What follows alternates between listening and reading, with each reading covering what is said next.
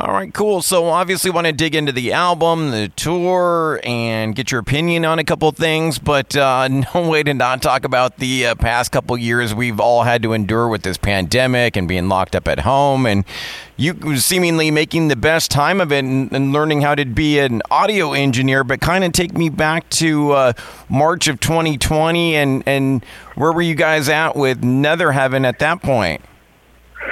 Sure. So, yeah, I think we all picked up different hobbies during the pandemic. Some people started crocheting, and other people just, got into Dungeons and Dragons or whatever. So for me, I definitely try to stay sane, and I worked on audio recording, engineering, even video recording. I had to do some different sort of collaborative things during the pandemic.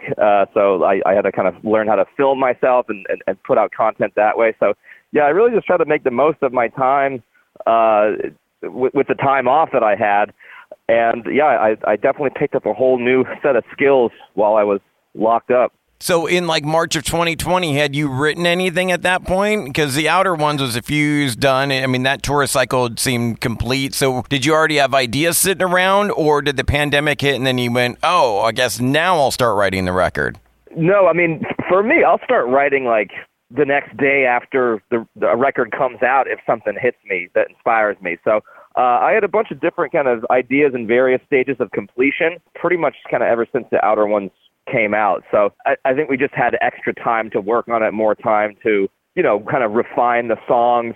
But yeah, no, I had a bunch of stuff kind of already ready to go. It's just that the pandemic obviously gave us that much more time to kind of refine things. Yeah, and then the $1 million question, when do you know if you're ever done with it? I mean, at some point you kind of have to just put it down and walk away too, right? Yeah, that is tough, right? So, I mean, obviously you can just kind of keep tinkering with things, and sometimes for better, sometimes for worse. For me, I think being in charge of the whole process, it allowed me to maybe explore some different things in the studio. It didn't feel like, working with a producer and being in someone else's space, like you're kind of under the gun. So I try to use that time to pour as much creativity into the recording process as possible. So I try to be creative with like different harmonies on guitar parts, even just the writing of the solos. Normally I kind of write the solos, maybe like a few weeks or a month in advance before going in so that I can execute everything in the studio and not sort of, waste any time. But since I was at the helm of the producer's role here, I kind of just wrote the solos like in the studio and try to let the sounds of the record as they were developing kind of inspire me. So, yeah, definitely, I think we got some different results since I was sort of in charge of the process this time around. But at the same time, there were other elements of the process that were similar. So definitely, I think, I came out of it with a few new tricks up my sleeve, put it that way. I'm glad you mentioned the soloing, because that was something I was going to bring up. Most people are either kind of like one take Jake and in and out with it or writing them down, but you kind of already answered that question. Normally you do write them down, but you let them breathe a little bit more this time around. Yeah, I mean, I guess normally I come in with the solos sort of, 90, 95% there, and then I just kind of execute them. On this go, I had 0% of them written, and just kind of let the tape roll, and I tried out different things. Some things I liked, some things I didn't like, and then, I kind of went back and kind of refined it as I was recording it. But it was kind of a different process, and I think it gave it that, like, it was a different type of inspiration, I guess, when I was doing it sort of in real time in the studio. And I was really happy with the results of how everything came out. Of course, like, I got to let it marinate. I might come back to it the next day and like listen to it with a fresh set of ears and say like, okay, maybe this part could be executed a little bit better. Let me try something different there. But, I think I basically gave myself like a week or so of like pre-production for like writing and recording the solo. So I was like, for that week, I was just nothing but just take after take and coming up with different ideas and trying to, trying to let the music speak to me, in a different way. Interesting. But I imagine the toughest part, the hardest part of being your own engineer would be vocals, right? Like having no, that wasn't good enough. You got to redo it again, dude. Like telling yourself when you've hit that right note, you know what I mean? Like when you've got the take that you want. Yeah, for me, like vocals is a little bit different, I guess. Like, we're not doing like melodic vocals. It's more just like heavy. So I think once I kind of find my tone and hit my stride, I might do like a couple lines a few times. But to me, like, it's all about the tone and the attitude. That's much more like I'll kind of lay down like one or two takes and just kind of pick the best one that I like, and then maybe go back in and do some overdubs here or there afterwards. But the vocals, it was the stressful part was like, because I was tracking myself, making sure the levels were right. It's a little bit of a different process when I'm tracking guitars. Like, I'm going kind of direct in and doing a lot of it like kind of in the box, so to speak, and then I send out the guitar tracks to get like reamped by Jens Bogren, who mixed and mastered the record. With the vocals, it's like you kind of have to make sure like everything that's being captured is at the right level. So a little stressful, but like I said, once I kind of set everything and had everything dialed in and had my voice kind of warmed up, and I knew how much heat was going to be coming off of the vocal tracks, I knew how to dial it in and just went for it. Speaking of the album, I love the video for Diabolical Majesty. And that seemed like the coolest thing, like randomest thing ever, like a church skate park. Or did you guys kind of create that, or did you just come upon that? Since it was a hell-themed record, I had this idea to do a music video like in a church and give it that kind of religious iconography setting. But obviously it's hard to convince a regular church to let a death metal band play some blasphemous death metal like up on the altar there. So when we were on tour with Cannibal Corpse, it just kind of fell into our lap. I mean, we were running into a bunch of roadblocks with the whole church idea, kind of content. Either it was too much money, they wanted like basically like a wedding rental fee, or they were just like, there's no way in hell we're going to let a death metal band play at our church. But yeah, we were randomly on tour with Cannibal Corpse, and the dude came up to the merch table and just kind of started talking with Brett. Brett grew up as a skateboarder, and I think they just kind of hit it off and just started talking about skating. And he was like, "Oh yeah, like a bunch of my friends like bought a church like in town and turned it into a skate park." And I think his ears perked up, and then he brought it to my attention. And I'm like, "Get that guy's number. We got to do something there." So put him in touch with our music video director, and everything just kind of worked out. We actually were able to film 3 totally different looking videos there because the space was so large. So there was the main skate park area of the church, where they also had this like really creepy basement that we filmed a video in, and there was other parts of the church that didn't have any graffiti or the skate elements that just kind of looked like super dilapidated and run down, and we filmed some content there as well. So yeah, we got 2 more videos in the pipeline from that one location, so it's nice when you can just like bang a whole bunch of stuff out. So stay tuned for more visual delights from the My Good Eye team. They did an excellent job this time around. Whereabouts is that church / skate park? It's in St. Louis. Ah, interesting. Yep. And, certainly got to touch upon this album being dedicated to the late, great Trevor Sturnad. And I was hoping you could kind of talk about that initial call to get him to pitch in on the album, and then the last conversation you had with him. Sure. I mean, it's obviously such a tragedy with Trevor's passing. He was a close friend of mine.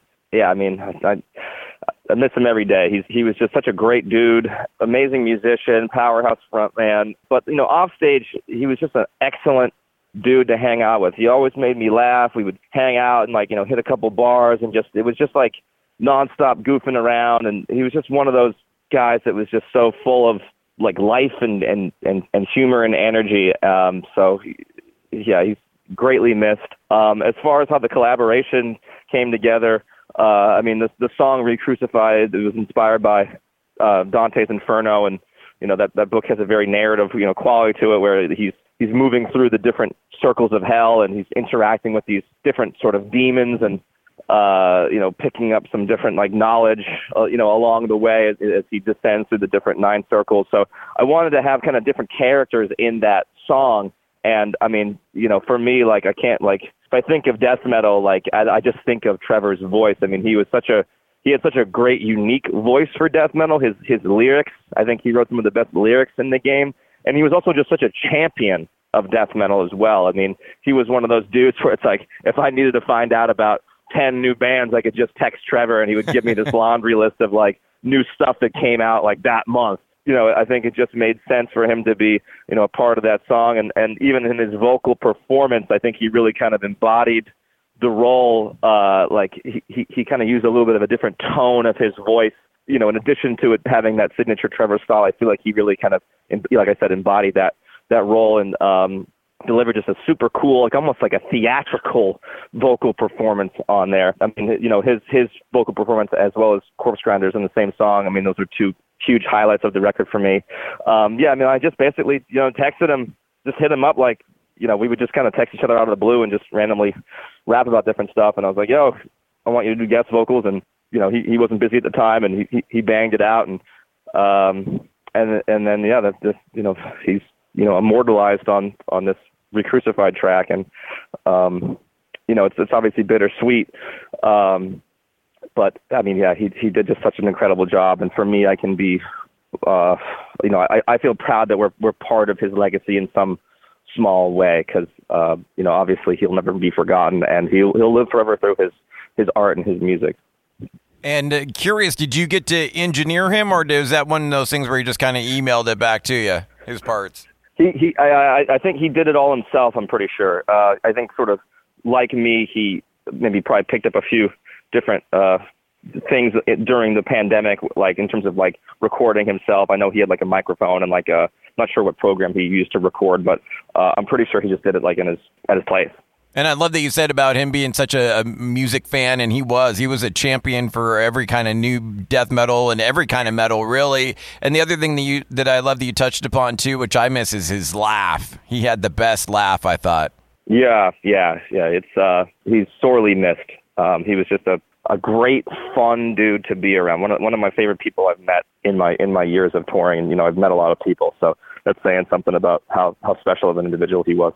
Like you said, too, no slouch having Corpse Grinder on the record as well. I imagine the same kind of process. Just text him, hey, I got this part for you. Will you do it, kind of thing? Exactly, yeah. I mean, George is another one of those guys. He's just become a great friend of the band over the years. We've had the good fortune of doing multiple tours with Cannibal Corpse at this point. We first met him on our European they took us out on the road. They did like a 7-week, I think, European tour, and we shared a tour bus with those guys. And yeah, it was just totally unforgettable. Obviously, when you're out on the road for that long, you develop like a good bond, and that bond has only been strengthened since then. We've done, U.S. tours with them. And so yeah, it was just sort of a similar thing. We hit him up and said, hey, George, we literally want you to be Satan on the record. I mean, that is his part, as he is the embodiment of the devil. It felt fitting, for George to take on that role, and obviously, I think he was stoked to do it. And yeah, his vocals on that one are just such a powerhouse performance. And he's another one of those vocalists that he truly has his own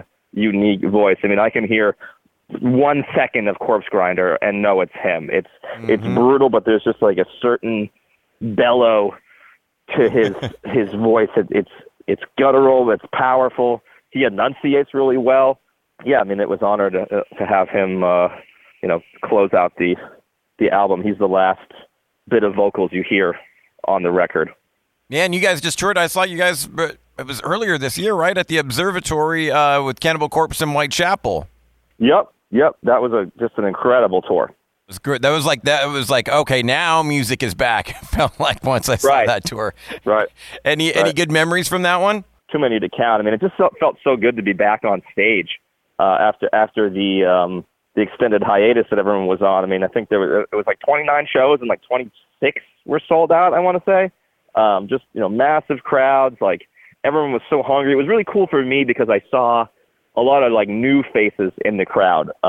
I mean, I had thought about this during the pandemic. I mean, we all had a lot of time with our own thoughts, obviously, but I was thinking, like, I was kind of worried, like, there's going to be a whole generation of kids that are going to miss out on that, like, kind of critical window of being, like, between, like, 15 and 18 years old, where you're going to see your first concerts. And those moments when you're a kid and everything's so new and fresh, like, those can kind of shape who you are for the rest of your life, or at least how it pertains to your musical taste. So it was cool to see, like, a lot of like young kids in the audience, and you could tell it was probably like their first like big metal show ever.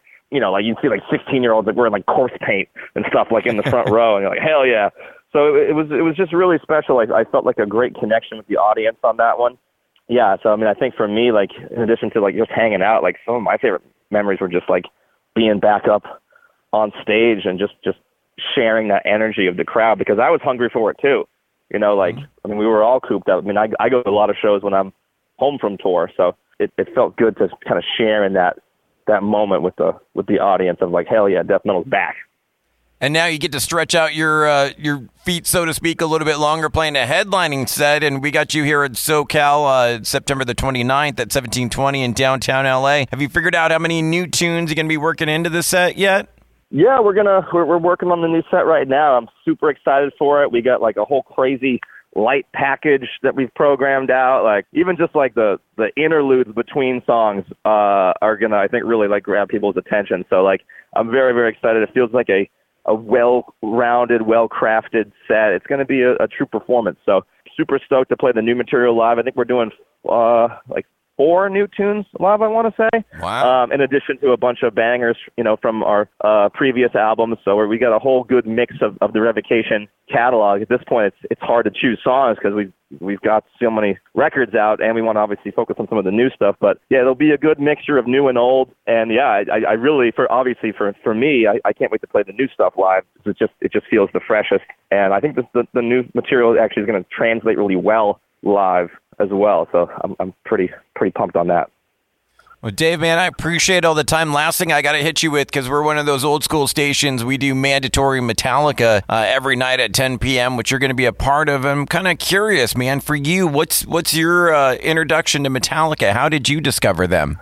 Sure. I think probably like a lot of people, my age, like just like kind of listening to the radio. Like, I mean, there was that time period where like, the Black Album was out, and that was like all that was being played on rock radio. So I would probably want to say it was like Enter Sandman or like, even like Unforgiven or something like that. Or maybe Sad But True. Like all those songs, like they had so many bangers off that record that just like were constantly in a rotation on the radio. So probably that record. My favorite record is Injustice for All from them. So kind of once I dove in more, that was the record that really stood out to me. It's kind of like progressive almost, like very epic, kind of longer songs. Mm-hmm. It's got a ton of mean riffage on there, which I love, like super aggressive. You can hear they were obviously going through some stuff on that record, and I think they captured that anger and aggression really well. But it's a very musical record. I don't know. There's even the title track is it's kind of proggy sounding, for lack of a better term.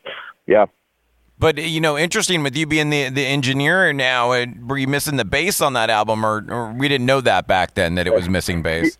Right. It's one of those things where, obviously hindsight's 2020, you can look back on it and say like, yeah, probably would be cool to have a little bit more low end rumble on that record. But I don't know, it does have its own sound. I was actually discussing this kind of recently with a few friends of mine. Like there was just sort of different records than like people were kind of figuring out as they were going along. I think that led to some like interesting, like just sounding recordings. Nowadays, I think there's certain sounds, and I think some bands like they kind of have like a similar sound from like record to record, or even just like depending on like the style of the genre, it's like very kind of similar in terms of like the mixes. Yeah, back in the day, I don't know, they just like you kind of never knew what you were going to get, and every record kind of had its own sort of like organic feel, its own voice to it. So even though there's no bass, I don't know, like the way everything's EQ'd, like it has like a heavy feel to it, even without the bass being super present. And I think the guitar tone is like really gnarly on that record. It just, I don't know, it just sounds like